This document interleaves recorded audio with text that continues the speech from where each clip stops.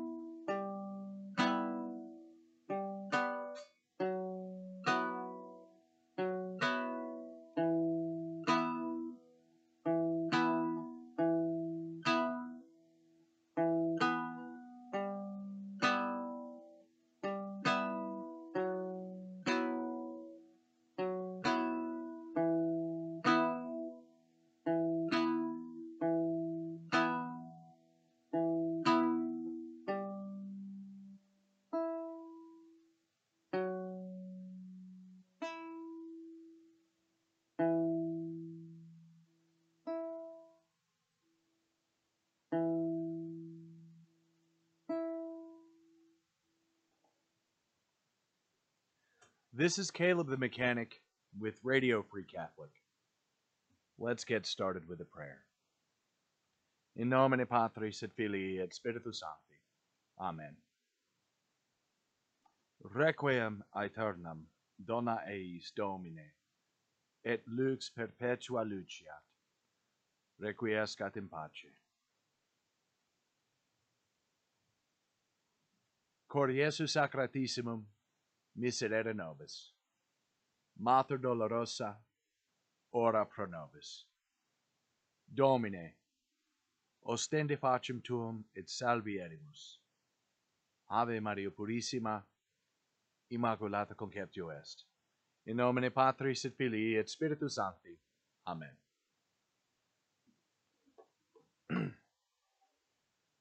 So,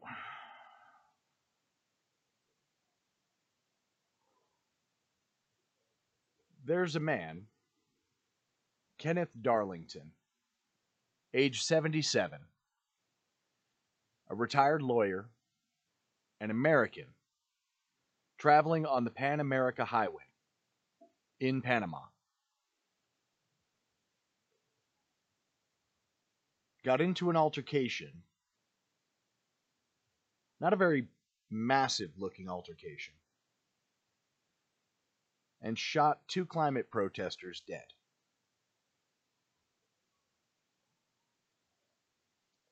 Now, they call them climate or environmental activists. And I got to be honest with you, the type of person who is an environmental activist, under normal circumstances, I don't know that I would waste the time praying for their soul, because most of the time when you hear about an environmentalist or an environmental activist, It's one of these climate change weirdos who thinks we evolved from monkeys and all sorts of other nonsense, and very much probably doesn't hold the faith.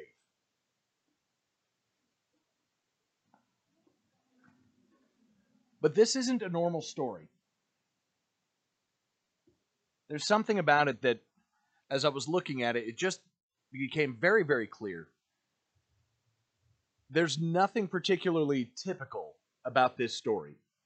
For starters, we're not talking about something that happened in the United States of America, even though it does involve an American. This was in Panama.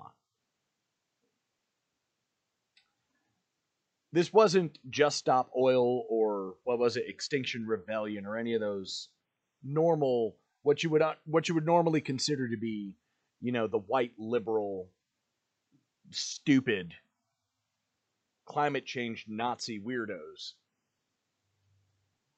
There was a particular protest that this actually was, there was a particular thing that this protest was actually about. There apparently is a large mining contract between the Panamanian government and a Canadian company to operate the region's largest pit copper mine. Now, if you're unfamiliar with with a pit mine, I'd recommend that you take a second to go ahead and Google it. These things are usually large industrial mines, and most of the time, particularly at least like with the companies that are Western companies, most of the time when you see these large pit mines, it's a decent amount of large industrial machinery and all of that. But this is in Panama, and there's a non-zero chance that this pit mine would be actually what they refer to as artisan mining. Now, what is artisan mining? Well, in a lot of countries, the cost of operating heavy equipment in order to conduct all of the materials extraction, of copper and gold, silver, etc., particularly the more precious or semi-precious metals, what ends up happening is rather than running large industrial equipment, they'll do what they call artisan mining, which is actually done entirely by hand. And in many third world countries is actually not just done entirely by hand, but usually is done entirely by hand by children. Now, I do not know if this is going to be the case for this very large pit mine in Panama. But I do know that a pit mine is a very environmentally harmful thing. And given the fact that Western countries have this tendency to really push the tremendously harmful environmental impact outside of their own nations, it's not terribly surprising that a Canadian company would be working to operate a pit mine in someplace like Panama. Panama's a nothing country. They've got no kind of real economy. The government is largely corrupt. They can pretty much do whatever. And so I would not be surprised if this actually ended up being an artisan mine, as it were, using what effectively amounts to slave labor. I don't know for sure, honestly. I don't know enough at this time. But usually, if you remember at the beginning of this, I said it was not a very dramatic altercation. These protesters were blocking the Pan American Highway. This is a very large highway. It's one of the main thoroughfares that basically crosses the entirety of the continent from south to north.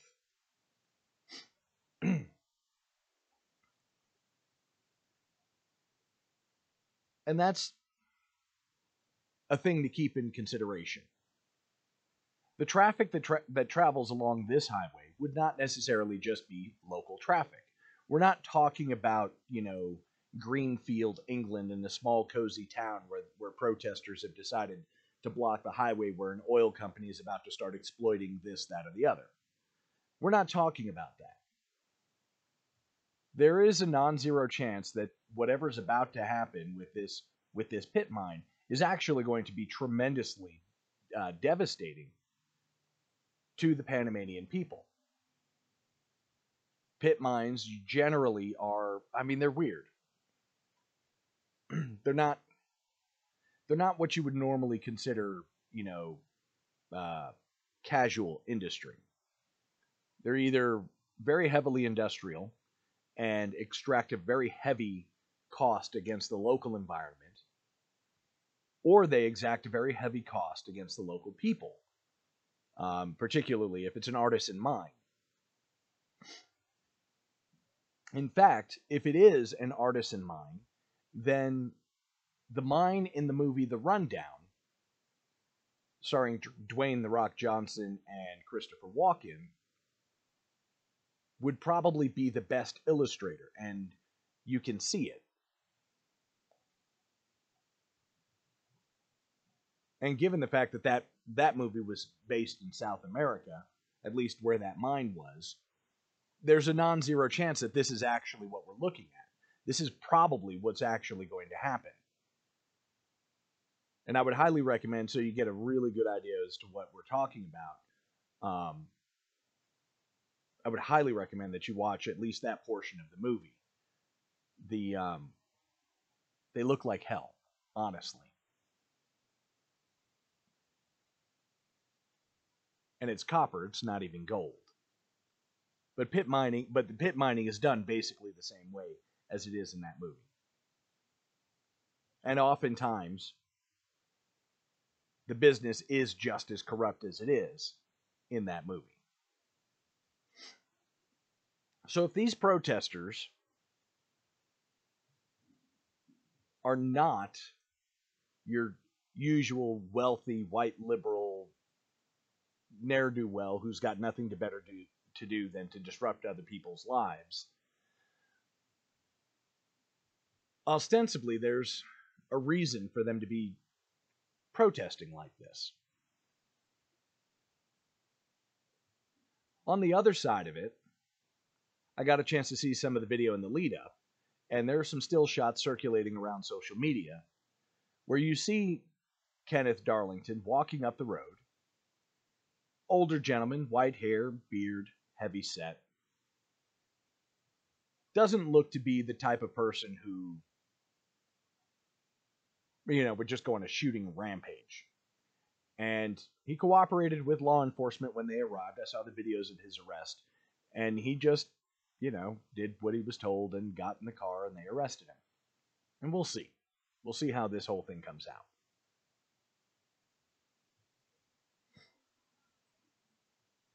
Now, ostensibly, Darlington had a reason to be in a country like Panama. Panama is interesting, to say the least. And so it's possible that there is some part of Kenneth Darlington who is a sociopath or a psychopath or something like that. But there's a perfectly executed still shot of the moment when he pulled the trigger. The gun's in his hand, the spent casing is in the air, it's actually hovering right around where his right temple is, just above his eyebrows. Smoke surrounding the gun. Not a very thick smoke. I mean, it's not like, we're not talking about like old black powder rifles. This is a modern, if I had to guess, probably some form of 1911. Or, that something on that platform. Maybe a Kimber. It does look newer than a typical 1911. So maybe a Kimber of some sort. I can't really tell from the picture.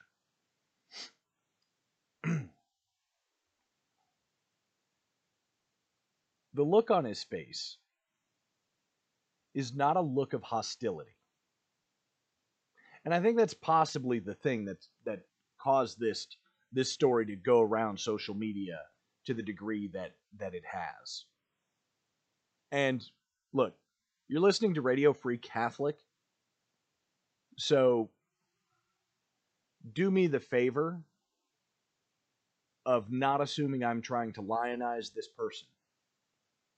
I'm going to be blunt. I'm not entirely sure where I come down on this whole thing. The variables in play are massive. And you can't, in none of the videos can you hear them talking. Nothing. Like, there's, you just can't, there's really not enough to tell. There is a point where you can tell he's kind of agitated and he's pointing back at the road. And it appears that they, obviously from the distance, actually, for the camera angle I'm looking at, it just looks like the guy is like the guy who gets shot is standing there and says something provocative. But the look on Darlington's face is not one of anger. It's not one of rage. If I were going to describe it, I probably would describe it the way Steve Skojec describes it in an article that he posted. I would probably describe it as resignation.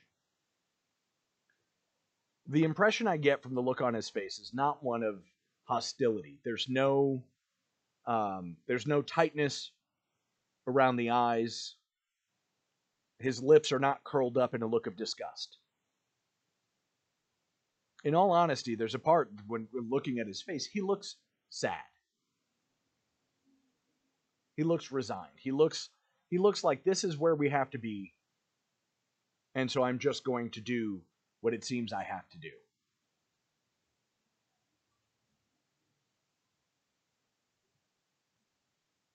And that's causing a lot of people to lionize him.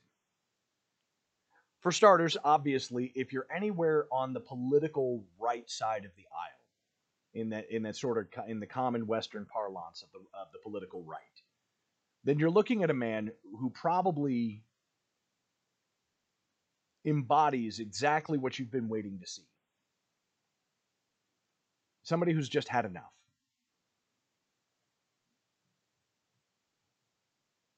And I think part of the reason why I'm not entirely sure how I feel about this whole thing is because I've been waiting for this. I've known for a long time that this was coming. I haven't been looking forward to it at all. Because at some point, this puts in front of us a set of questions that we have to each answer individually, as a family, as a community, a neighborhood, a city, a state, and a country.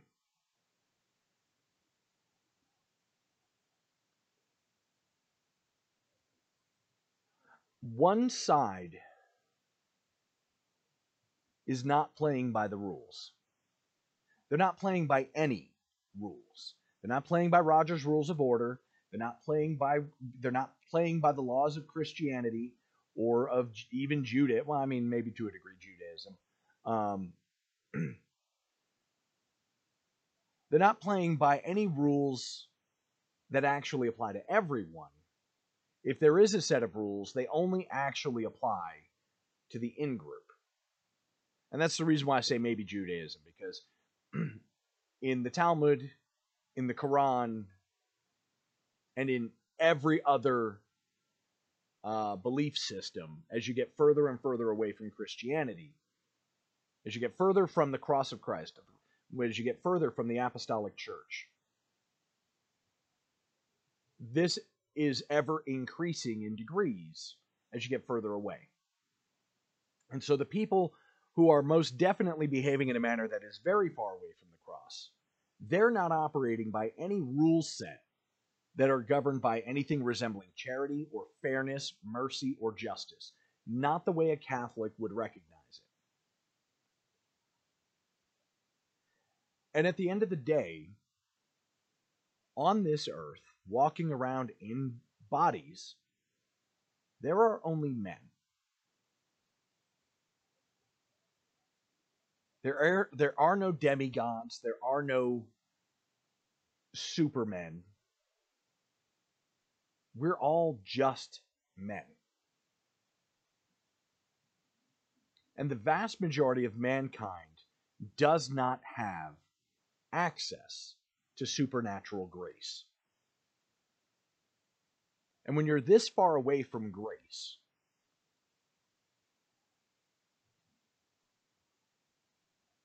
this scenario is what you get. See, this protest it's not like they just did this today and the guy's late to a dinner party. This protest had been going on for quite some time. They were blocking the roads with fires. With tires, and they've been burning them and creating small fires. The roadblocks actually caused roughly $80 million in daily losses to businesses, and have shuttered the schools. The schools are closed nationwide for more than a week. So this isn't new. This has just been going. The protesters were creating riots, and they were clashing with police to the point that the police were using tear gas and they were arresting people. And that's part of the reason why when I look at this, I go, well, okay. These may be the environmental activists. I'm not willing to go all the way on that one, because I will say that pit mines are absolutely awful. And if I were going to pick something to protest that was restricted only to something in the material world, then most certainly a pit mine is actually pretty high up on my list. If they were going to tell me that they were going to build a giant artisan mine just outside of my city, I would be absolutely horrified. Not because I have a problem with mining, but there's just something about the way we do it today that is inhuman and inhumane. So I might have actually chosen the side on this to actually be on the same side as the environmental protesters. It's part of the reason why I'm not really willing to go full ham on the protesters in this particular case. This isn't just Stop Oil. This is a pit mine in a third world country where it's probably, if they do successfully do this, there's going to be no reason for the Canadian company who's going to be running this pit mine to not use child labor. Because it's Panama. And what the hell kind of government does Panama have?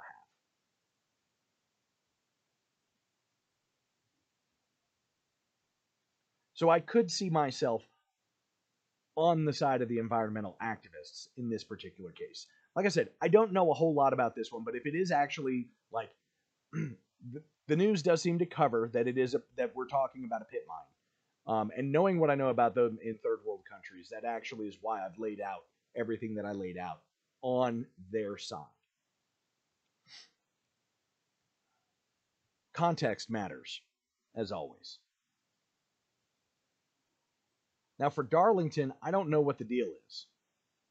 I heard some people, I've heard some reports that he may have been a trucker.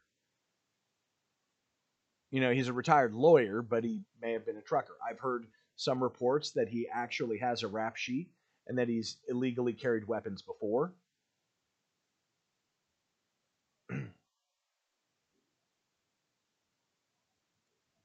And it's not terribly difficult to get dual citizenship in Panama. Actually, of the countries around the world, Panama is actually one of the hardest ones, that if you're trying to get rid of your citizenship, like you can it's almost to the point where you can walk into Panama, simply declare yourself a Panamanian and be Panamanian. And then it doesn't matter if you renounce your Panamanian citizenship, you'll always just be Panamanian. Like, it's kind of like that. It's wild. I don't know what the purpose is. I've never been to Panama. I don't know why the legal system is structured in that way or what the nuance is. I'm sure and I'm certain there is nuance.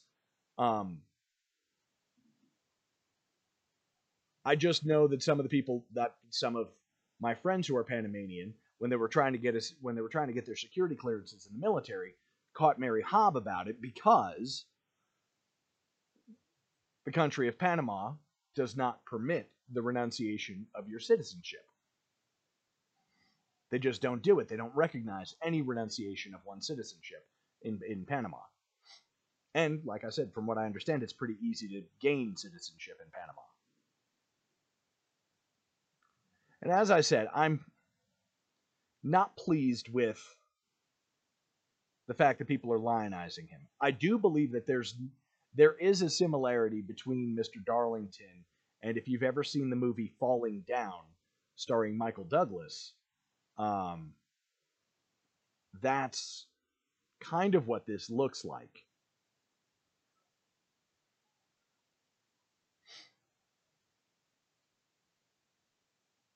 Except it doesn't. I mean, Michael Douglas's character in that movie, when he started going off, he just went off, stayed off, and just kept going.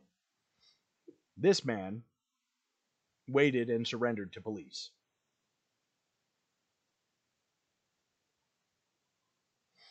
Now, there are a lot of people on Twitter who are talking about, well, you shouldn't be blocking the road. And I do agree. It's really not a good idea. This is not a small, and the thing is, this is not a small highway.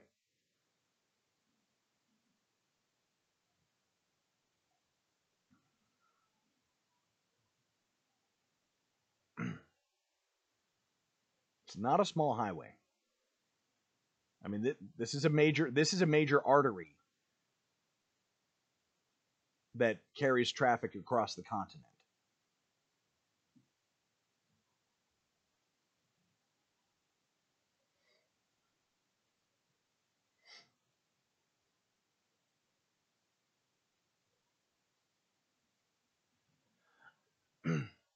the most,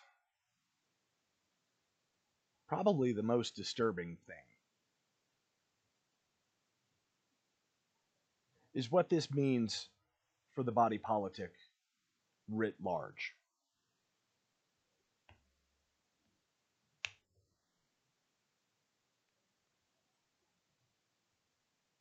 We're not taking time out to listen to each other. And those people who have been the most vehement about getting their point of view across are most definitely not taking time out to listen to anybody. They've decided their way is the right way, and it doesn't matter how miserable their lives make them. They're going to make sure that your life is actually just as bad. And say when you protest, you have to make people feel uncomfortable.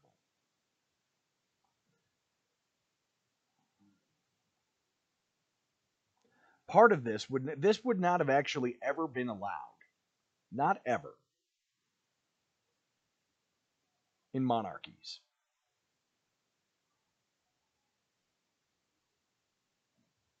Let me say that again. This would not have been allowed in monarchies. See, because they're blocking a highway. They're not gathered around the Capitol. They're not centered at the location where they're supposed to be building this mine, or digging this mine. They're in a highway. Now, clearly, they're not thinking all that well.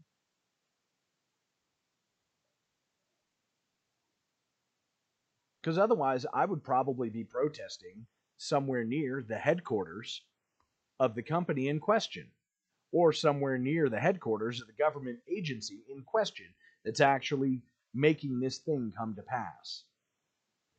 Because if you're going to block a road that's going to stop traffic for thousands of people, maybe there should be some effort. It's supposed to be, I suppose, on some level, when you're making the protest, on some level you should be trying to get the people to join you. It's a very difficult thing to do if I'm trying to get the hospital in an ambulance, and the ambulance can't pass through because a whole bunch of stupid people are lined across the road.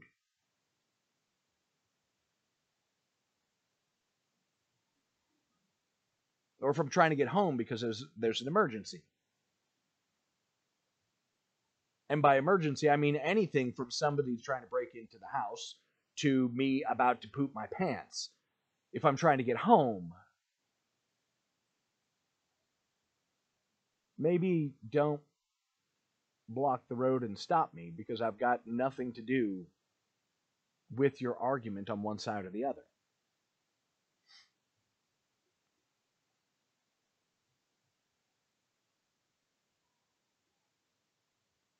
And that's the thing that the left isn't getting through their heads. We're just men. You can push men to their breaking point.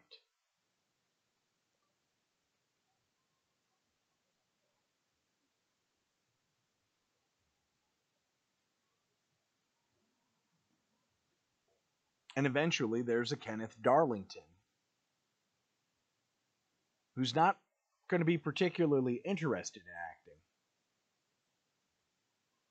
but just finds himself in a situation where he has to act. Now, I don't think, in all honesty, I probably would have gone another way about it. I don't know for sure. Like, I can't tell.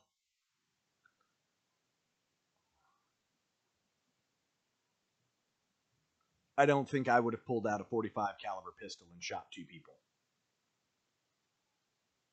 But there is an important thing, like, he didn't just pull out the pistol and start shooting. There was a discussion. He pulled out the pistol. There was more of a discussion. An argument of some sort. Like I said, there's no audio in any of the video clips I've seen so far. He's an older gentleman. He wears glasses. He's got a, one of those military-esque style shirts. You know the type. Usually, actually, the type that you see in third world countries for people who go on safari, like that kind of shirt. It's kind of a rumpled shirt. Sleeves are rolled up. They've got those tabs that you can button up to hold the cuffs of the sleeves up. The little mini epaulets and all that. Like, I mean, just a very safari type shirt.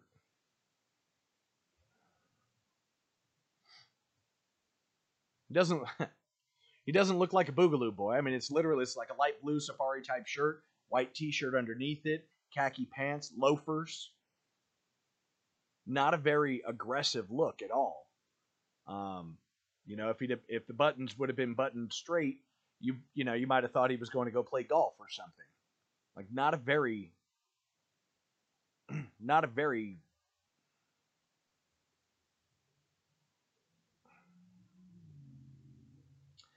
the guy that you would think. I'll put it like that.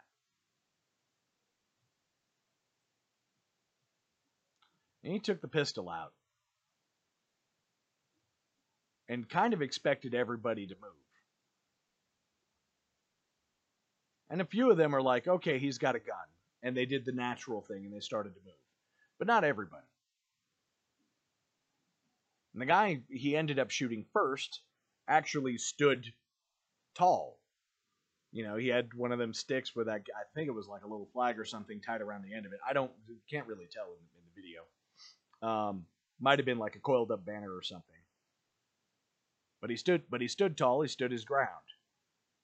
And I think that was probably part of it, is like, okay, well, I mean, you're not going to move. I want you to move. We're now in a position where I have to do something, so I'm going to do it. There does appear to be some cognitive thought. Like I said, this wasn't something that was ruled entirely by emotion. And that's really the thing that concerns me about this. Is because he was definitely upset. He's definitely irate. At one point, you can tell he's shouting.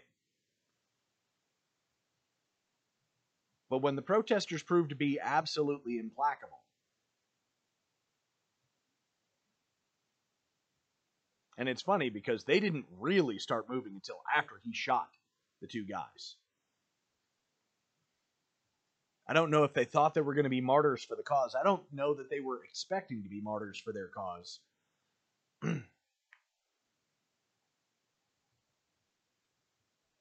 But everything about this is a situation that I see in microcosm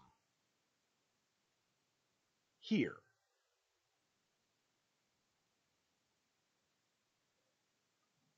There's a version of this playing out right now in Israel and Gaza. in the Levant, where Israel and Gaza are going at it.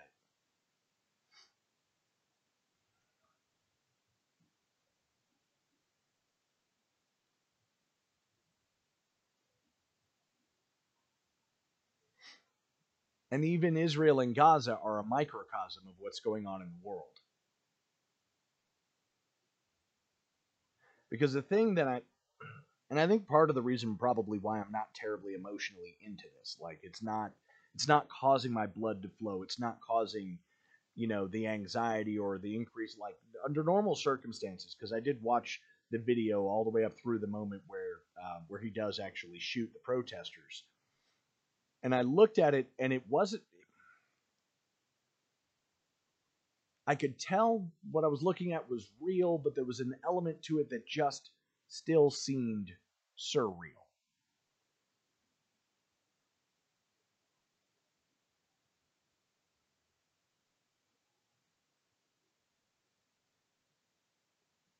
Like I was looking at it, actually, like I was looking at a meme. Something truly mimetic about the world. Because when Hamas flew their little hang gliders and paddled their little boats and cut through the fence and went in and attacked Israel and kidnapped all those people and shot up and raped and murdered and pillaged and just did awful and unspeakable things to the Israeli people. My first thought was, goodness, what a response that's going to provoke.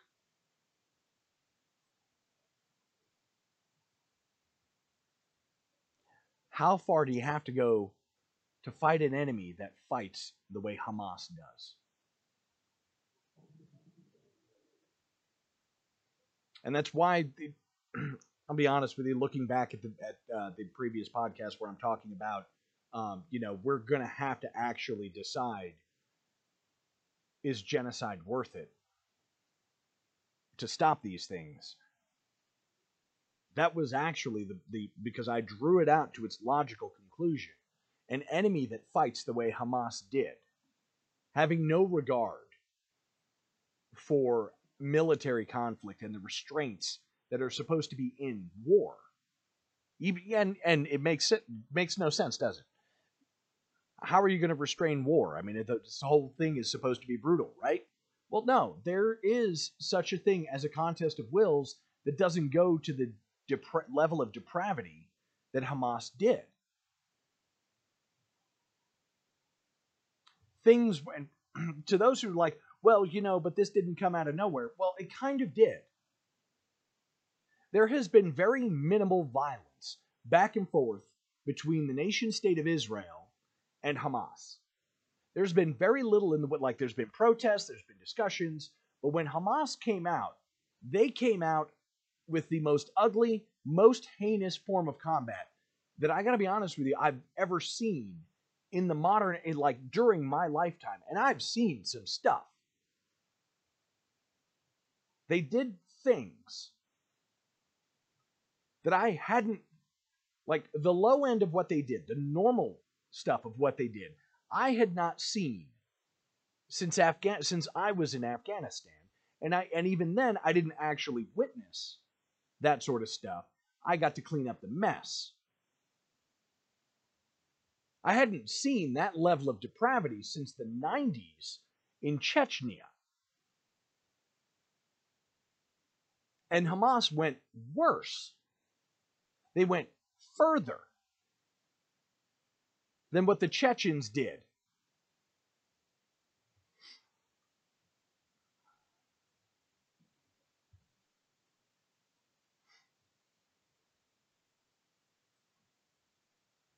In a battle of wills, he who cares the most wins. You want to know why conservatives always lose? That's actually the secret. We don't care. We just want to be left alone. I just want to be free to worship my God and raise my family and build my house and maybe build a business and have something to pass on to my kids. And in general, I just want to be left alone.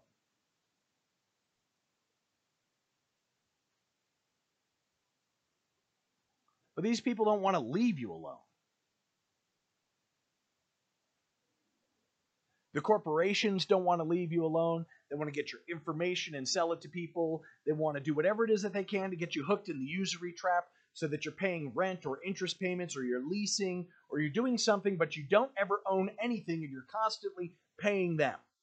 And then the government doesn't want to leave you alone. They're going to go ahead and give you all the drugs that you want. You can smoke crystal meth and smoke marijuana. You can take fentanyl and heroin, and they don't bloody care. But don't you dare light a cigarette. Don't you dare homeschool your children. Don't you dare stand up and say, look, dude, the FBI has got to go. They've gone completely off the wall. Don't you dare protect life.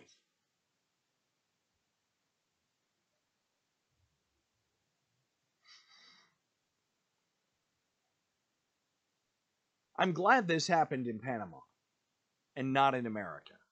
I'm not glad this happened, but I'm glad this happened not here. Because this is the indicator. This is the windsock on the airfield. The bellwether in the storm. People aren't going to come out and reject this out of hand as just murder. It's more than that. The vast majority of people, and they could be mistaken as to who it is that's actually doing the oppressing, but the vast majority of people feel like this man. They're just sick of it. They don't want the FBI knocking at their door at 6 o'clock in the morning. They don't want the ATF raiding the local gun store to get people's records. They don't want the IRS armed with pistols and rifles. They don't want Antifa in their streets burning cities down. They don't want BLM laundering money and destroying cities. They don't want bad cops. They don't want corrupt judges. They don't want a justice system completely broken. They don't want politicians who are lining their pockets at the expense of the country. They don't want banksters destroying their livelihood by inflating the currency out of existence. They don't want these things. And whether or not they know who it is who's doing it to them,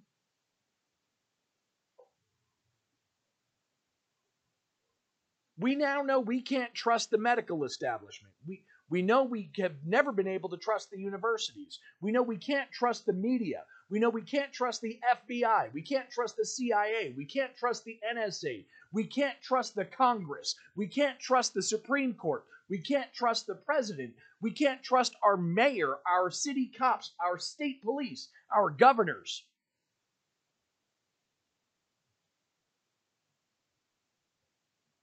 And what's worse, by and large, we can't trust our priests, our bishops, our pope.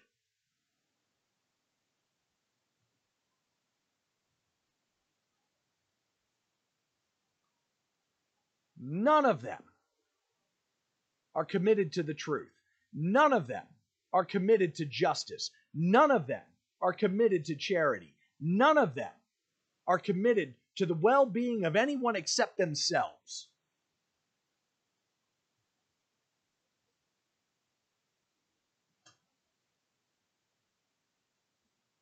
Not the Pope, not the cardinals, not the Russian patriarchs, not the presidents, not the senators, not the parliamentarians.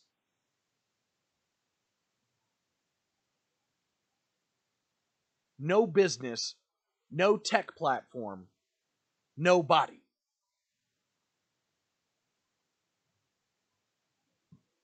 And you can't even actually legitimately say that they're in it for themselves because they're only secondarily in it for themselves. It appears like they're just in it to destroy everything.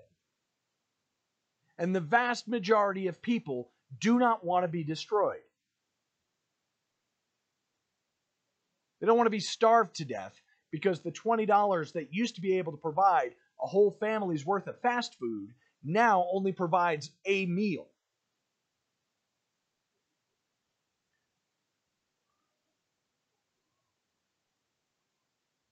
When I first started driving,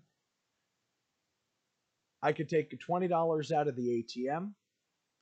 I could fill up my gas tank and buy a pack of cigarettes and get $10 back.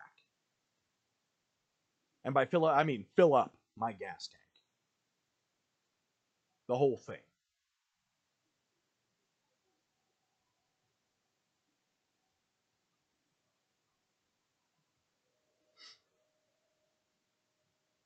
Cigarettes were $1.85. Gas was 79 cents a gallon. We're not talking about the 50s. We're not talking about the 70s. This was the turn of the millennium. 1998, 1999, early 2000. 23 years ago. Not very long.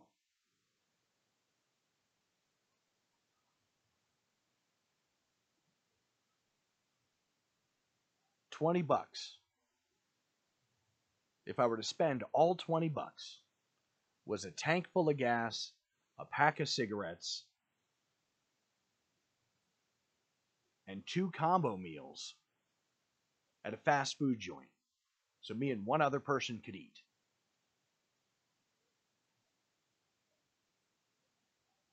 $20.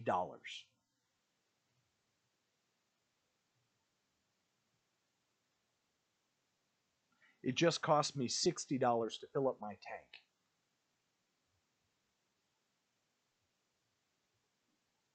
When I stop to get food, at a minimum it costs me $10, and that's if I'm going really light.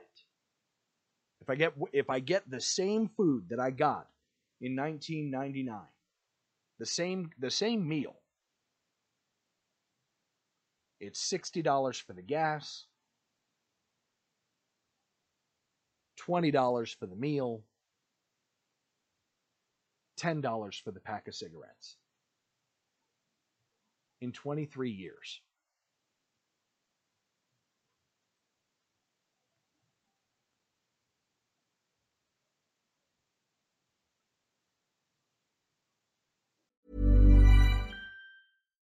If you're looking for plump lips that last, you need to know about Juvederm lip fillers. With Juvederm Volbella XC and Juvederm Ultra XC, your lip look, whether it's subtle or bold, can last up to 1 full year with optimal treatment and no additional maintenance. Find a licensed specialist and see if it's right for you at Juvederm.com today. That's JUVEDERM.com. Add fullness to lips in adults over 21 with Juvederm Volbella XC or Juvederm Ultra XC. Do not use if you have severe allergies or a history of severe allergic reactions, or if you're allergic to lidocaine or the proteins used in Juvederm. Tell your doctor if you have a history of scarring or taking medicines that decrease the body's immune response or that can prolong bleeding. Common side effects include injection site redness, swelling, pain, tenderness, firmness, lumps, bumps, bruising, discoloration, or itching. As with all fillers, there's a rare risk of unintentional injection into a blood vessel, which can cause vision abnormalities, blindness, stroke, temporary scabs, or scarring. For full, important safety information, visit Juvederm.com. Ryan Reynolds here from Mint Mobile. With the price of just about everything going up during inflation, we thought we'd bring our prices down. So to help us, we brought in a reverse auctioneer, which is apparently a thing. Mint Mobile Unlimited Premium Wireless. How to get 30, 30, bit to get 30, bit to get 20, 20, 20, bit to get 20, 20, bit to get 15, 15, 15, 15, just $15 a month? Sold! Give it a try at mintmobile.com/switch. $45 up front for 3 months plus taxes and fees. Promo rate for new customers for limited time. Unlimited more than 40 gigabytes per month. Slows full terms at mintmobile.com. Everyone knows therapy is great for solving problems, but getting therapy has its own problems too, like finding the right therapist, fitting into their schedule, and of course, the cost. Well, BetterHelp can solve those problems. It's totally online and built around your schedule. It's surprisingly affordable too. Connect with a credentialed therapist by phone, video, or online chat, all from the comfort of your home. Visit BetterHelp.com to learn more and save 10% on your first month. That's BetterHelp, H-E-L-P. Burrow's furniture is built for the way you live. From ensuring easy assembly and disassembly to honoring highly requested new colors for their award-winning seating, they always have their customers in mind. Their modular seating is made out of durable materials to last and grow with you. And with Burrow, you always get fast, free shipping. Get up to 60% off during Burrow's Memorial Day sale at burrow.com/ACAST. That's burrow.com/ACAST. burrow.com/ACAST.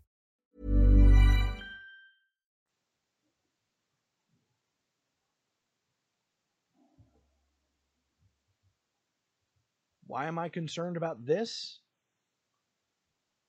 Because I have that memory. I don't even have this guy's memory. This guy's 77 years old. 77. That means if we draw this back to when I was about 10 years old, he would have been 40. Right about 40 years old. And the reason why I chose when I was 10 years old is going back 35 years, or just about 35 years.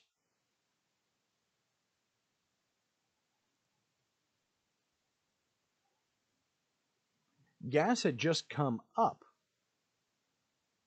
to 75 cents a gallon.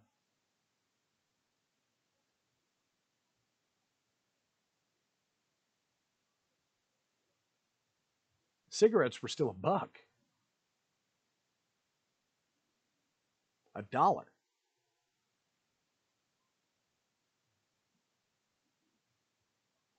The nearest equivalent to the meal in a fast food joint would have cost $7 for two.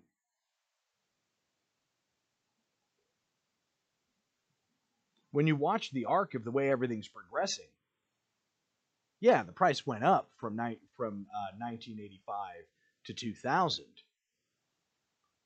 or 1989 to 2000. But from 1989 to 2000, the price of gas went up 4 cents. The price of cigarettes went up 30 cents. The price of food went up $1. And I'm using a particular combination of food. You know, one of the big make names of a burger, fries, and a drink. Let me say that again. The price of the gas went up 4 cents per gallon. The cigarettes went up 30 or 40 cents a gallon, or 30 or 40 cents a pack. The meal may have gone up $1.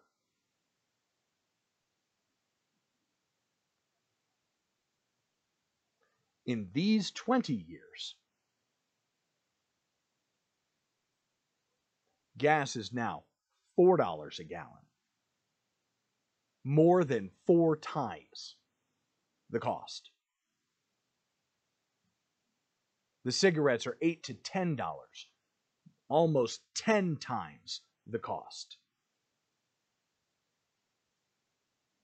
And the price of the meal has quadrupled.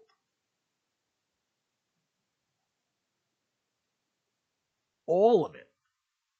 Most of it actually quadrupled. Cigarettes, of course, because government taxes and all that other crap, because you can't smoke, but you can do meth.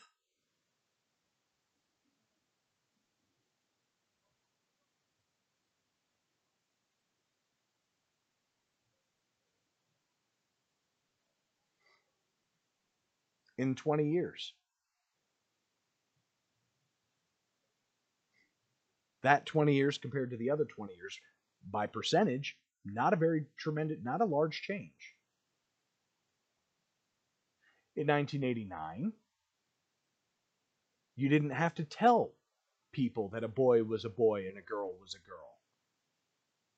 Johnny Carson laughed at Mr. Rogers in 1989 when Mr. Rogers, in an interview on The Tonight Show, when asked, why does he say, why you put out in one of your shows that a boy is a boy and he'll grow up to be a man, and a girl is a girl, and she'll grow up to be a woman. Or a lady, actually, is what he said. Johnny Carson asked him, he said, because there will come a day when people won't believe that. This was in 1989. It's the other reason. Providentially, I didn't intend to pick this timeline, but providentially, that's kind of how it turned out. In 1989, Mr. Rogers was saying, eventually, people will not believe that a boy is a boy and a girl is a girl, that a man is a man and a man is not a woman and a woman is not a man and a girl is not a boy. That it's two sexes.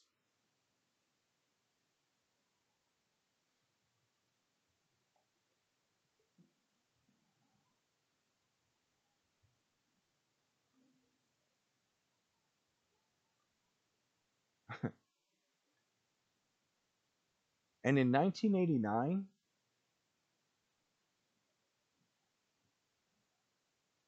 it wasn't a joke that you could make about the Catholic Church or the priests about a so-called affinity for little boys. Same timeline.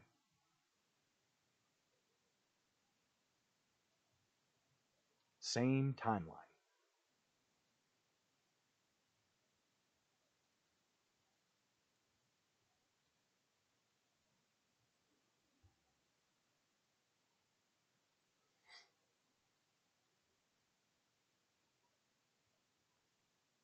The concern I have is that this was something I was waiting for. I'm glad, like I said, I'm glad this didn't happen in the United States.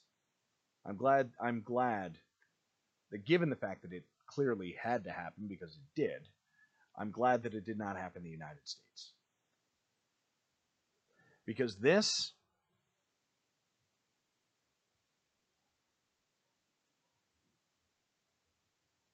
is actually coming to our country. I'm of the opinion that if BLM tries to pull what it pulled in 2020, or Antifa tries to pull what it pulled in 2020, I'm pretty sure more of them are going to get killed. It's not going to be them running around the streets hunting down Trump supporters like they did in Portland in 2020. I have the distinctive feeling that this time around, we're just probably not going to take it anymore.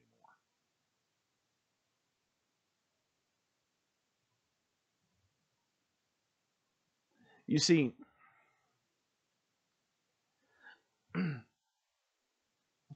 on a strategic level, the federal government messed up.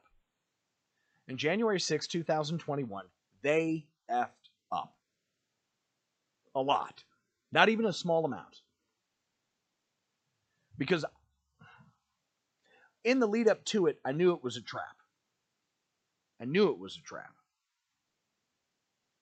I had a feeling they were going to, in all honesty, I actually thought they were going to get the violence that they keep screaming and crying that they got, which they very clearly never got. The only person to die was actually one of the protesters shot by a corrupt Capitol policeman.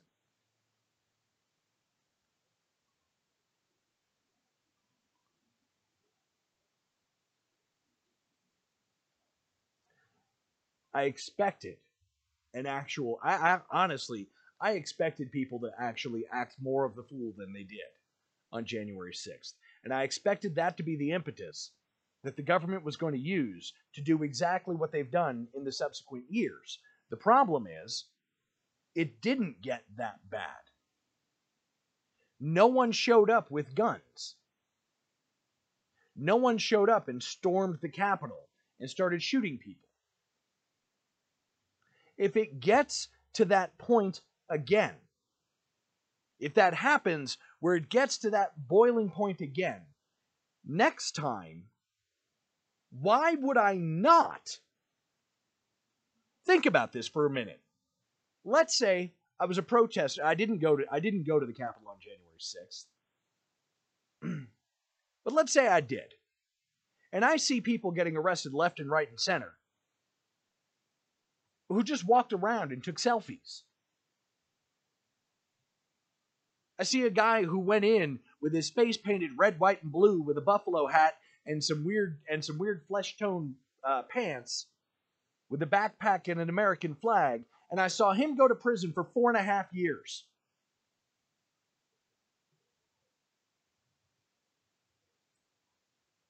And I see the FBI 2 years later raiding the home of some dude. I don't know who this dude is. I just know that I saw the video footage of his home being raided. A military veteran who was just there recording video.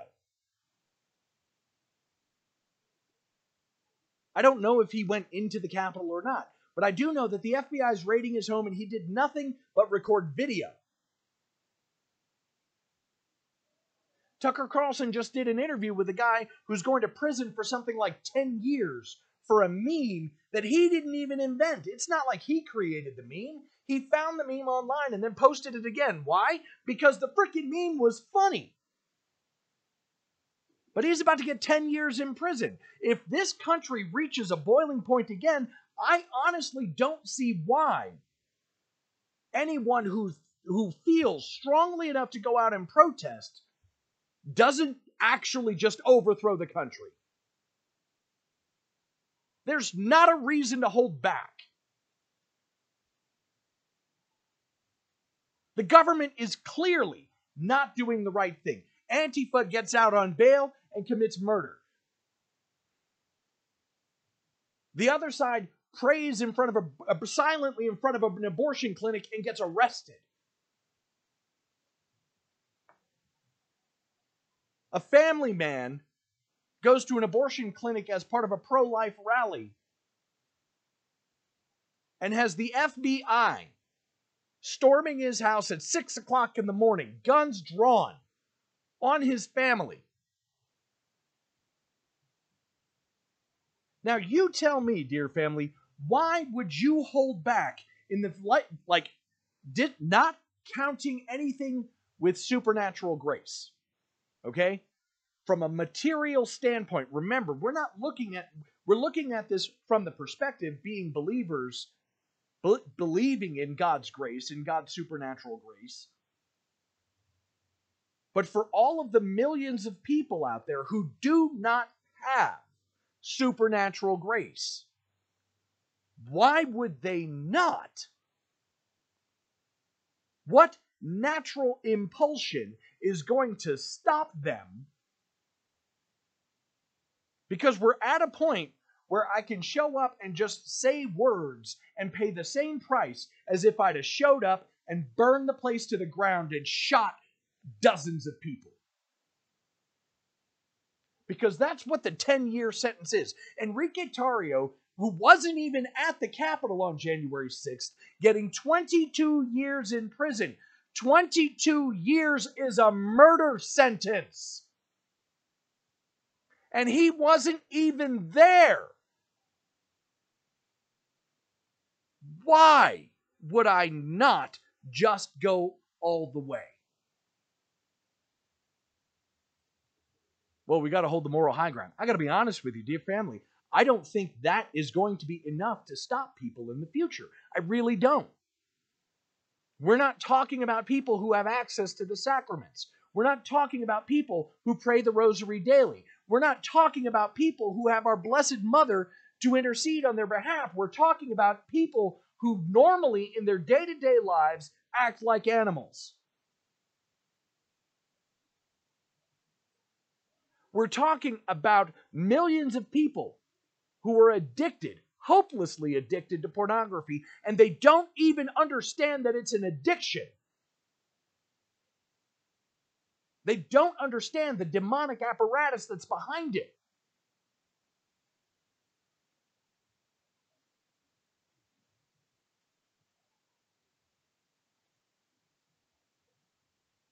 We're talking about a people who have decided that sodomy in every one of its forms is okay. And I say in every one of its forms because there is such a thing as sodomy committed in a heterosexual fashion.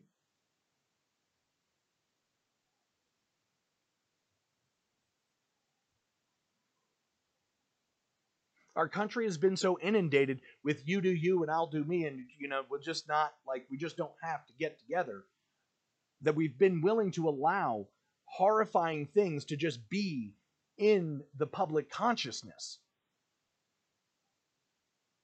And the vast majority of these people have no idea.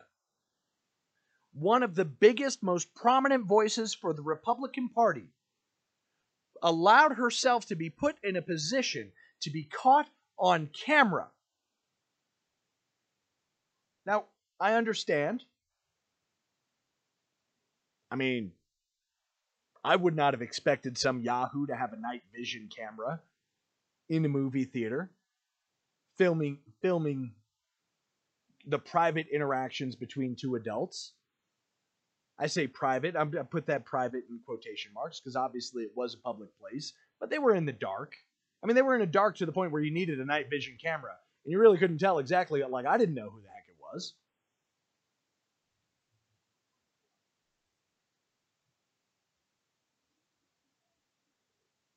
And she's one of the biggest voices fighting the most wickedness. And she's allowed herself to be caught in that position. And this is not a judgment call on the actions. It's not. I heard about it. I was like, yeah, whatever. I don't know her. She doesn't represent my district. She's not in my state. I never really liked her.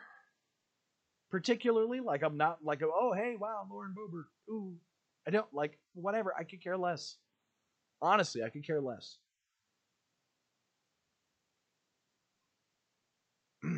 It would just be very hard to express. Oh, let me care less. Oh, it's really hard to show you. I don't care. I really, truly don't care. Certainly not any worse than anything I've done in my past. She's younger than I am, so you know what? Good on her. Whatever. Again, I don't care. I don't care. We obviously know the morality of the act, and you're listening to Radio Free Catholic. Beyond all of that, I honestly don't care. I simply pointed out, and she's one of the biggest fighters against the madness, and even she's mad. She's just as broken as everybody else out there.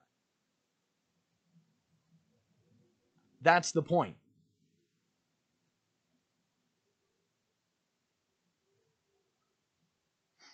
I don't even want to think about some of the other skeletons that some of these people have in their closets. I mean, some of the biggest voices who are prominent, like ostensibly, the whole Groyper movement. I can wrap my brain around it, and it hurts. I can comprehend that movement, and it hurts. It hurts my brain. It hurts my brain to know that the biggest voice in the Groyper movement, a kid who seems, as of several years ago, a few years ago anyway, to have had some predilections that are questionable, considering he claims to be Catholic. And I'm not going to get into them because I'm simply going to say that he has managed to let his dirty laundry out enough that you can question him. You can question his stance if he's really looking closely about the things that he's actually looking at. And then, oh yeah, by the way, he's a kid. I mean, he's not a child, but he's, I'm old enough to be his father. He's a kid.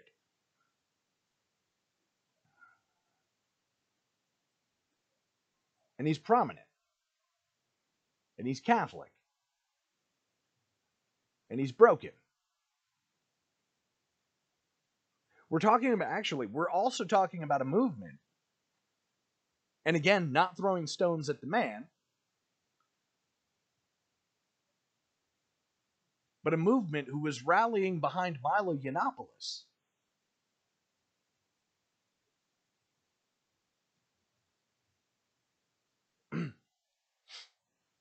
And the reason why I'm not throwing stones at the man is because he was more than willing to be, and I mean, he made a lot of money doing it. And again, well, I'll leave it be. The judgment calls are not for me to make. Okay, I've never met the man personally, but keep in mind that we're talking about a man who made his name on being the most ridiculously, flamboyantly homosexual Republican in the history of planet Earth.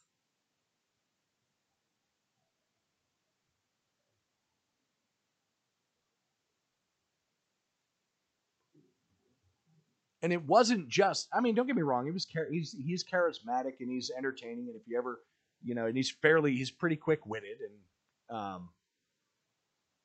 can manage to stay pretty grounded, and not lose himself too much. I mean, he has made some errors in statement. I don't know. I've watched the interview. He did not lie. And I don't think he was necessarily wrong. But that interview, he said some things, and people were like, oh my goodness, and they started to slander him, and I do believe that it was slander, and it was close enough to a sensitive area that he realized that he needed to say a mea culpa rather than stand defiantly in the face. Which really, in all honesty, given what we now know about the appropriate battle tactics, is exactly what he should have done, was simply stand defiantly in the face and just look at everybody and say, you wanted me to be your token gay guy, your token flamboyantly gay guy who could be out there loud and proud in front of God and everybody so that you could feel good about your so-called conservative movement. Never understanding what it means to a movement that is ostensibly Christian to have a flamboyantly gay guy as its mascot.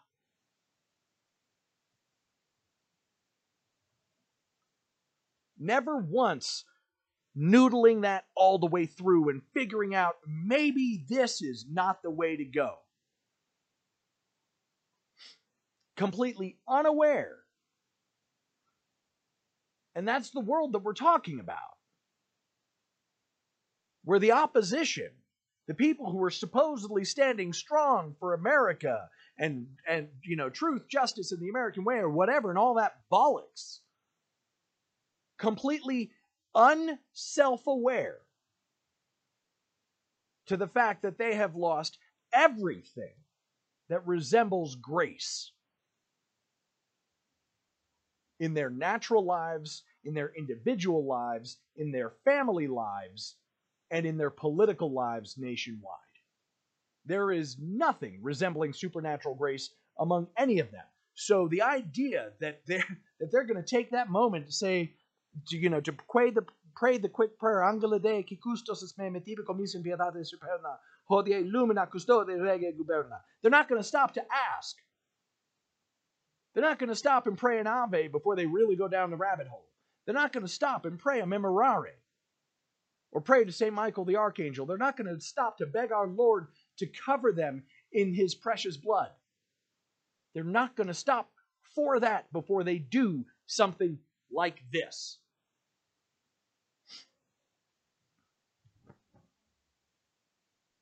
It is only by the grace of God that Kenneth Darlington has not had his precursor already.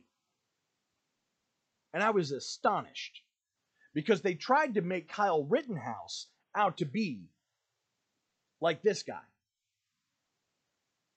Kyle Rittenhouse, who was legitimately under physical attack by multiple guys accused and convicted of sex crimes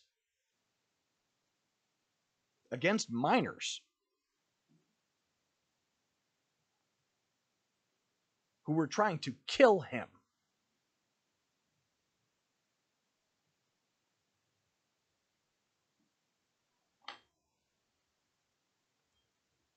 Now,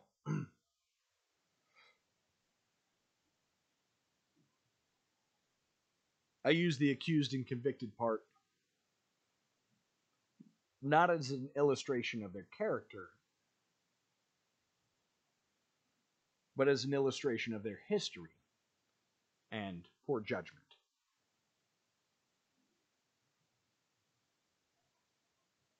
Because those guys were accused and convicted by the same justice system in operation today.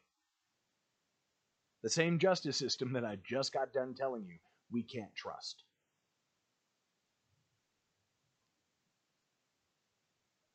And I'm not convinced that we could have ever trusted it. You're like, oh, but surely it had to be better before. Waco, Texas? The ATF, the DEA, and the FBI?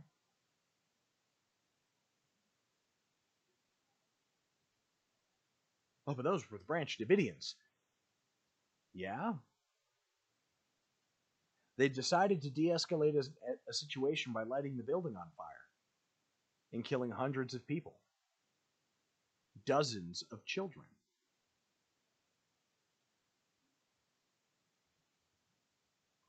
And then they had the audacity, they do have the audacity every time we get around the anniversary to come out and say, this is why the ATF is awesome. This is why the DEA is awesome. You butchered dozens of children. You're not awesome. You're just as bad as Planned Parenthood. You're just as bad as Hamas.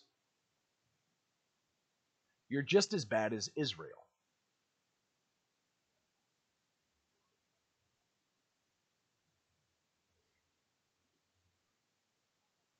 And that's kind of the through line.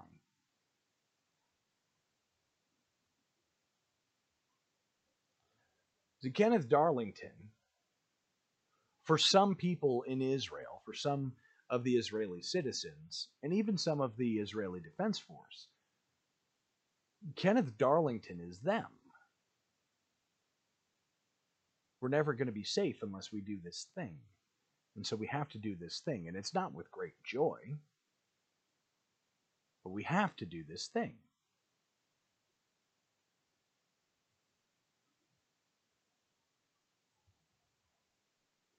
And here in another year or two, I'm assuming right around January of 2025, in this country, people are going to realize we didn't want to, but we have to do this thing.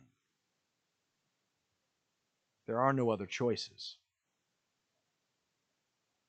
We can no longer let the government run roughshod over the people the way it's doing. We can no longer let the banksters steal our money by typing in ones and zeros into a computer. You think ransomware is bad?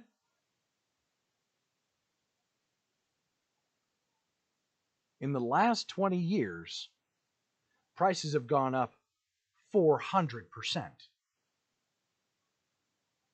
In the 20 years before that, they went up 20%.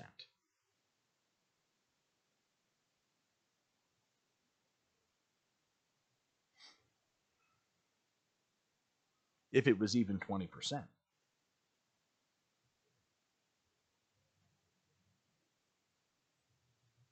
The average person can't afford to purchase a home. It's funny because I haven't been watching the videos themselves. I've been watching a lot of the coverage of the videos, and so I end up seeing the videos themselves.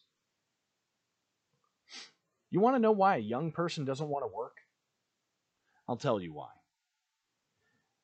Because 5 years ago, when everybody was griping about $15 an hour needed to be the living wage, they needed to raise you remember that? They need to raise the minimum wage to $15 an hour. If you make $15 an hour now, you still can't pay your rent. You still can't buy gas. You still can't buy food. Not to the degree that you need to.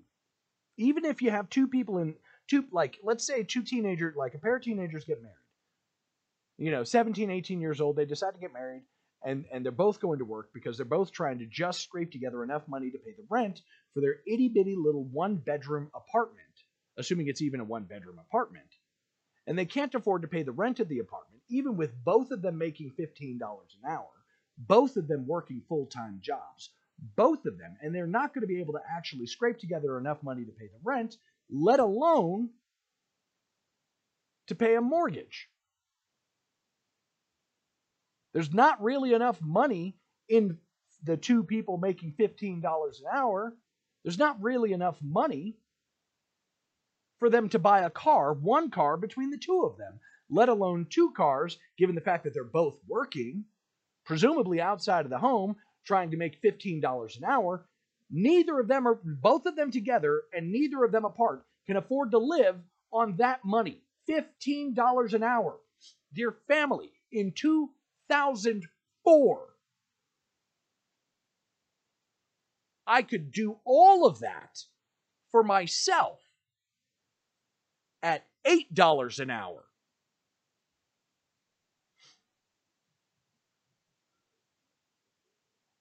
Let me say that again. In 2004, 20 years ago, you could make $8 an hour and be single and pay your rent, your car payment, your phone bill, your cable, all of that. I mean, you probably didn't have like premium cable, but you could pay for cable.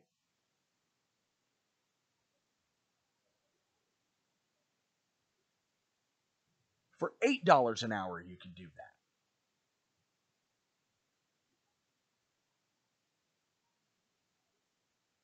Now, the only way, in all honesty, that you're going to be able to do that is if you're making $30 an hour.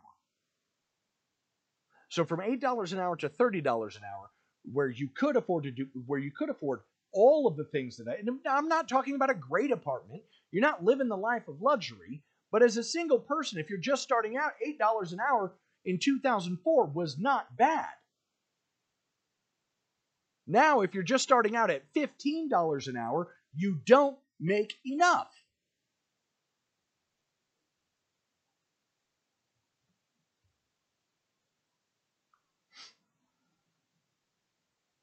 I'm not surprised young people today don't want to work.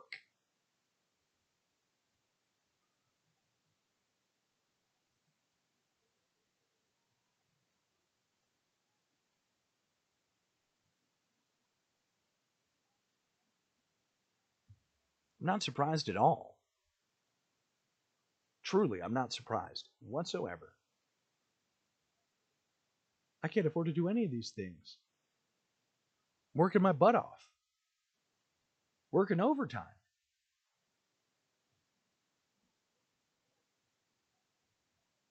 What was his name? Oliver Anthony, the guy who sang the song Rich Men from Richmond?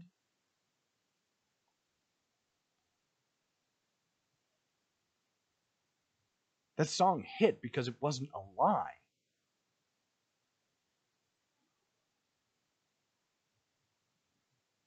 It starts with a song. This isn't a movement. This is a convulsion that's coming. This is going to be a chastisement. And of all of the chastisements in the last 2,000 years, this is going to make them all pale in comparison. We have reached a point now where the chastisement, just to set everything kind of to an even keel, has to be worse than it was in the days of Noah. Just to hit the reset button. And the thing that is most bewildering, and this is actually the thing that scares me the most, if we're actually just at a run-of-the-mill chastisement, we're not actually where the Immaculate Heart of Mary will triumph, if we're not at that point yet, we still got more of this to go, I don't want to see it. And I'm not worried about me.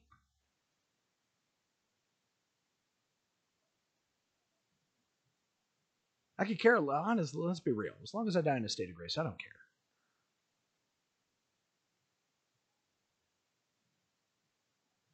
I'm worried about everybody else out there.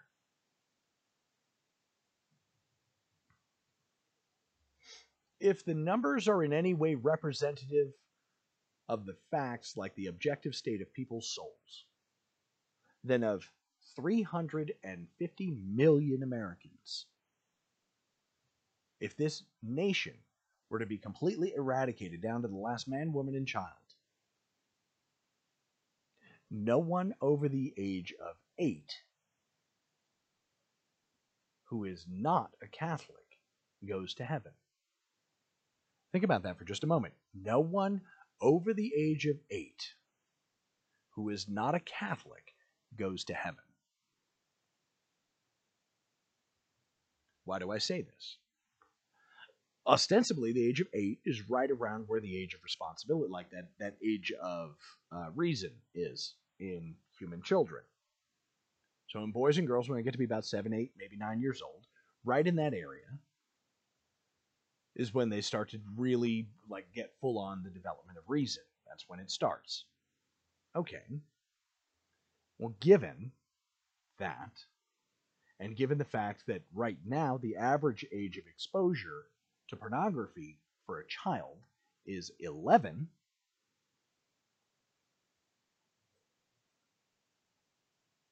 boys, it's a little bit younger, with an addiction developing pretty much right off the jump.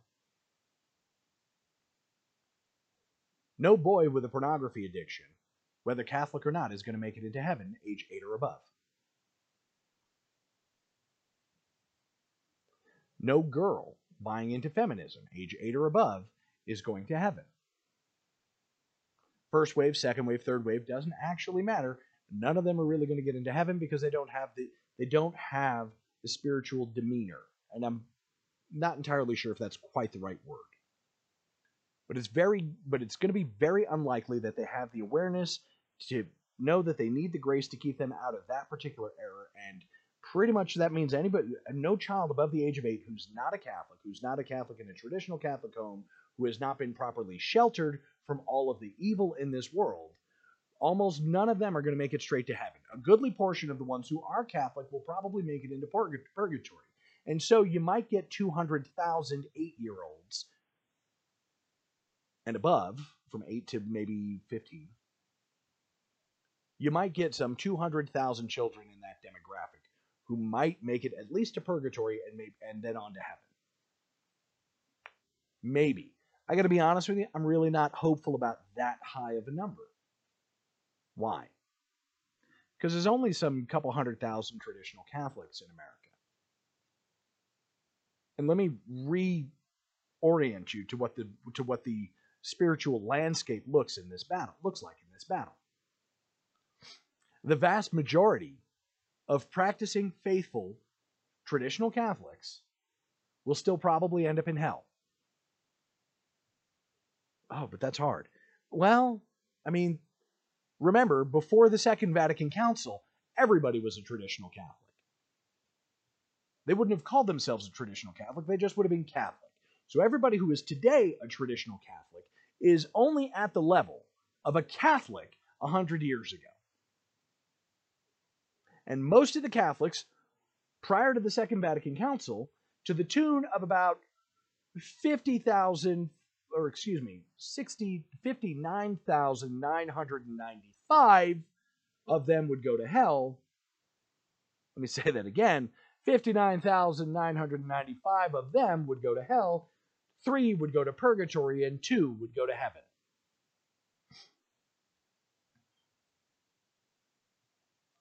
So if the pool eligible for heaven is only 400,000 in the world, I know it's more than that, but if it were, let's just stick with the U.S. numbers.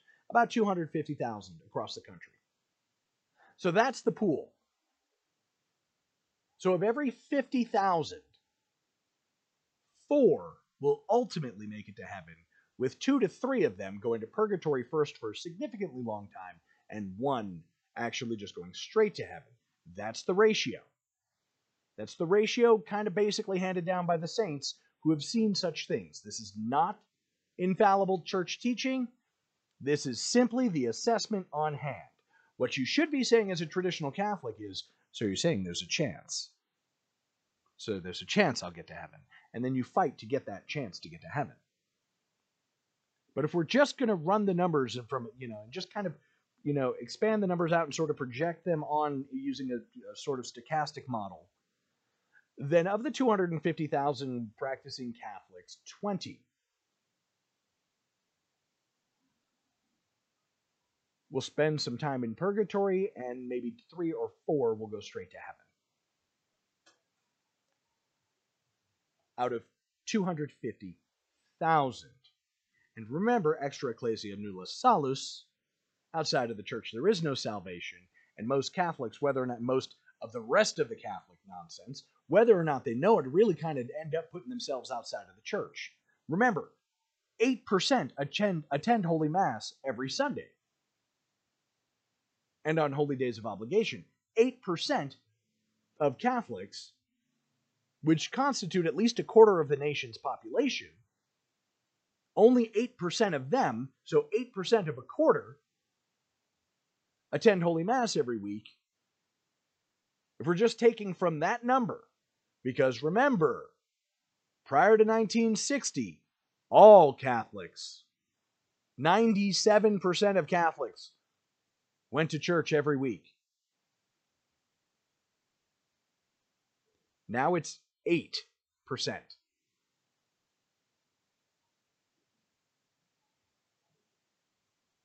So 350 million divided by 4, let's bump it up to 360 so I can keep some round numbers. 360 million divided by 4, and let's go ahead and account for the 10 million yahoos that came in the last year through the southern border. So 360 million people inside these United States. That means 9 million of them are Catholic, or excuse me, 90 million of them are Catholic, and 8% of that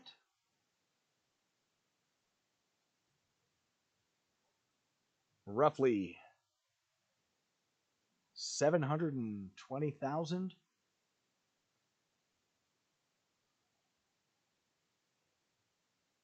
So 8% of the 90 million, roughly 720,000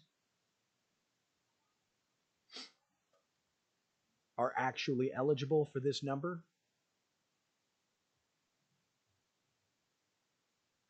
So you might have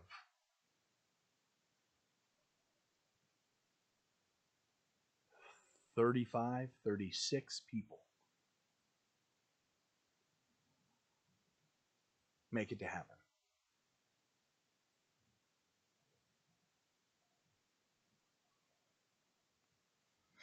I hope you were able to follow the numbers along. We bumped it up to 360 million, so the numbers are going to be a little bit high. Taking every person inside these United States, of them, 1/4 of the population identifies as Catholic. 1/4 of 360 million is 90 million. 8% of them go to church every week. 8% of them, like when you get done, you start peeling off the ones who believe in the real presence of Christ and all that stuff, you get left with 8% of people who are actually faithful Catholics, Catholics who believe the faith. And from that number, you now reduce it at the scale between 30 and 60,000, where you get between 5 and 6 people. And I didn't go for the lower ratio. I went for the slightly higher ratio. When you reduce the numbers down and you actually pare that down following just the stochastic model, we're not actually like running a deep dive into the numbers and actually cross-referencing all that other stuff. This is just the quick broad strokes of the stochastic model. And you go from 90 million Catholics in America to the 720,000 who are actually upholding the faith. Remembering, of course, extra ecclesia nulla salus, so we don't even actually have to increase the numbers back up. We are literally just starting with the 720,000 once you reduce that quarter, and it's actually less than that. Again, I'm keeping to, because it's actually 23%. It's not 25.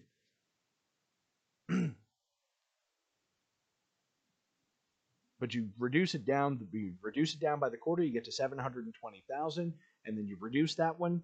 And really, by reducing that one, you just take the other numbers and you multiply them by enough to get to 720,000, and you get to roughly 36 people.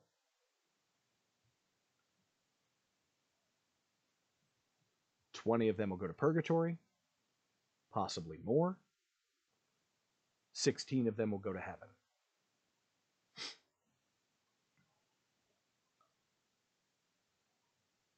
"36 saints."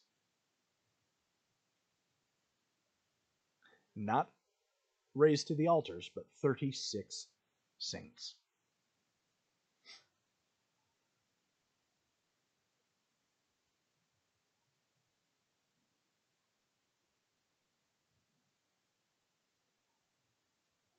720,000 people who have enough operating supernatural grace in their lives and the proper disposition to at least have enough of supernatural grace in their lives to maybe be able to resist the temptation to do what Kenneth Darlington has done.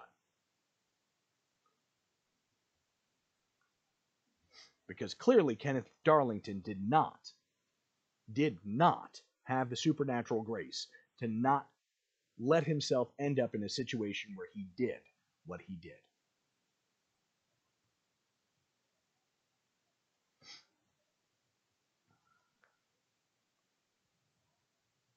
If there are 720,000 people within the borders of these United States with enough operating supernatural grace to maybe be able to eke out and not fall to this level, the problem is that 720,000 out of 360 million.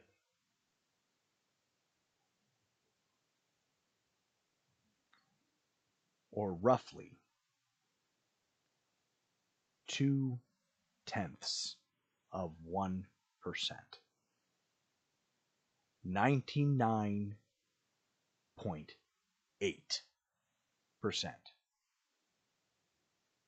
of Americans, of people within the 99.8% of the people in this world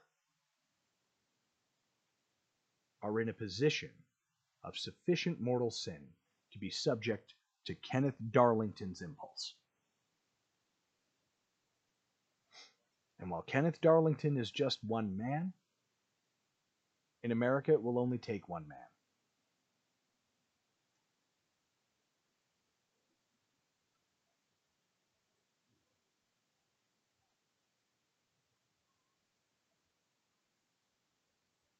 It'll only take one man to really get this thing rolling. It'll take one man to realize he managed to land in a position where he simply has to do this thing. He could try to back out of it. He could try to not end up down that path. But once he's crossed a certain point, he has to do the thing because the punishment will be the same regardless. When you run the numbers and your cost-benefit analysis, the fact of the matter is that the cost will be the exact same if you pull the trigger than if you don't.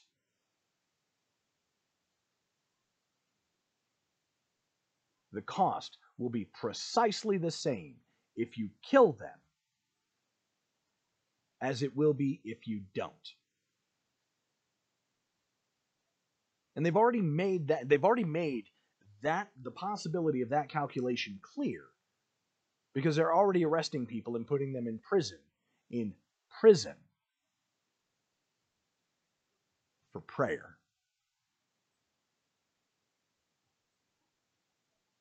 For speaking the truth. See, as a Catholic, we're actually in the best position to maybe have sufficient fortitude to become martyrs properly. Is that really going to be the case for all the other people?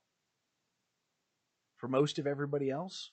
Or is most of everybody else going to end up just like him?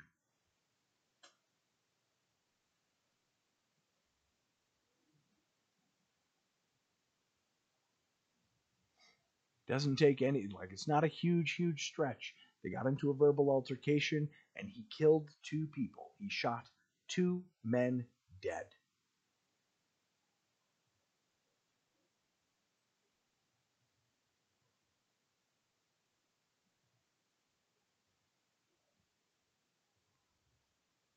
And the punishment for a situation like this would be 30 to 40 years, maybe life without parole, but in a lot of places they would have something worked out, plea bargains or whatever, and he might actually only spend 20 years in prison. And if he only spends 20 years in prison, then he will be in prison for less time than Enrique Tarrio, who was convicted of not being at the Capitol when they needed him to be the patsy. 22 years.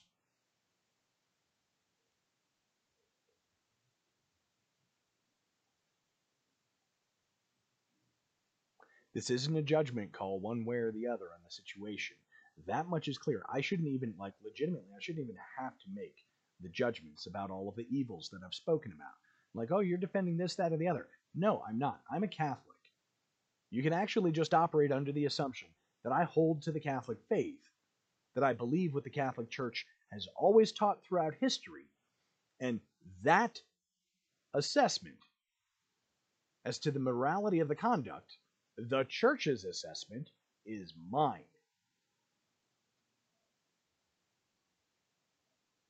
I don't even like talking about morality and theology.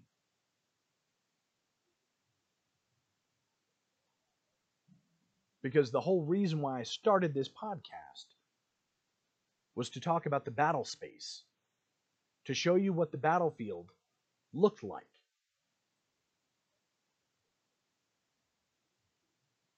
And so aside from the fact that these last few weeks have been very, very urgent, because I see the way things are going, this is a clear waypoint on the map. This is a marker that you can see and use it to understand geographically where you're at on this spiritual battlefield.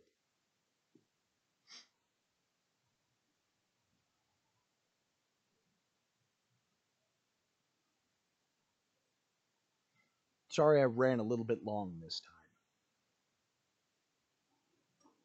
I did say this was complex, and I hope I didn't repeat myself too terribly much.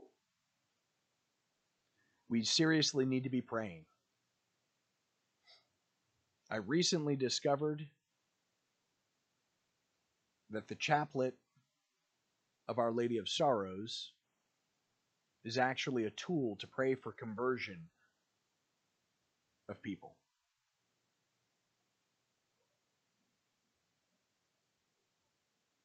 I was unaware of the Divine Mercy Chaplet's connect. I should have actually known. I mean, everybody who's like really, really pro-life in the Catholic Church is all about the Divine Mercy Chaplet. I should have really known.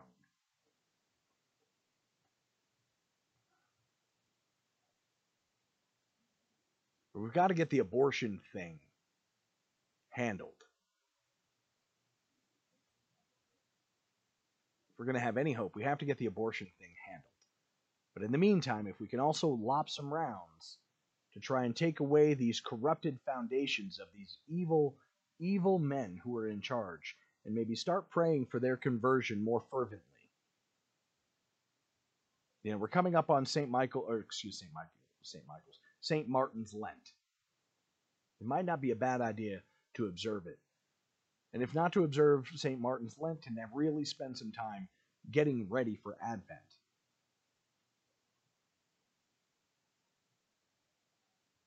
Our Lady tells us a lot of things in her apparitions. But one of the reasons why private revelation is not the same as sacred scripture and the public revelation that came to its conclusion with the death of the last apostle is because private revelation is always conditional. Previous podcast episode I put out about the sign of Jonah is precisely what I'm talking about. Jonah went to Nineveh, and the city of Nineveh repented. And so the city of Nineveh was saved from its destruction.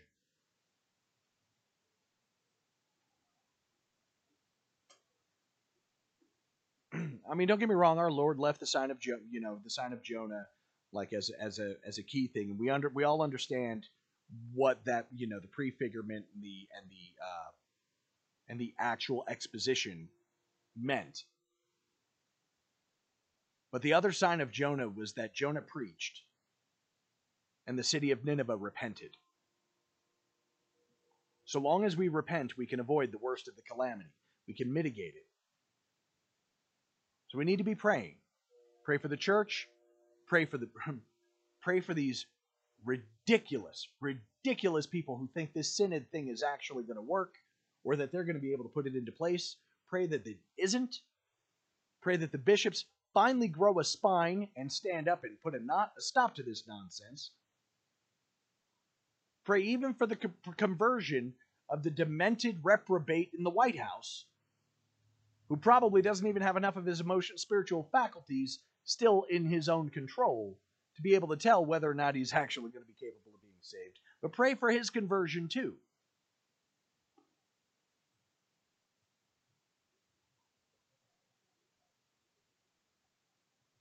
Because an outbreak of 150,000 Kenneth Darlingtons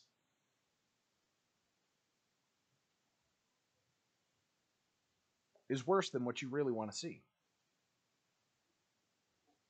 And pray for us in Catholic social media, because some of us seem to be getting a little bit wonky in these days, because the things that are happening are beginning to take a toll.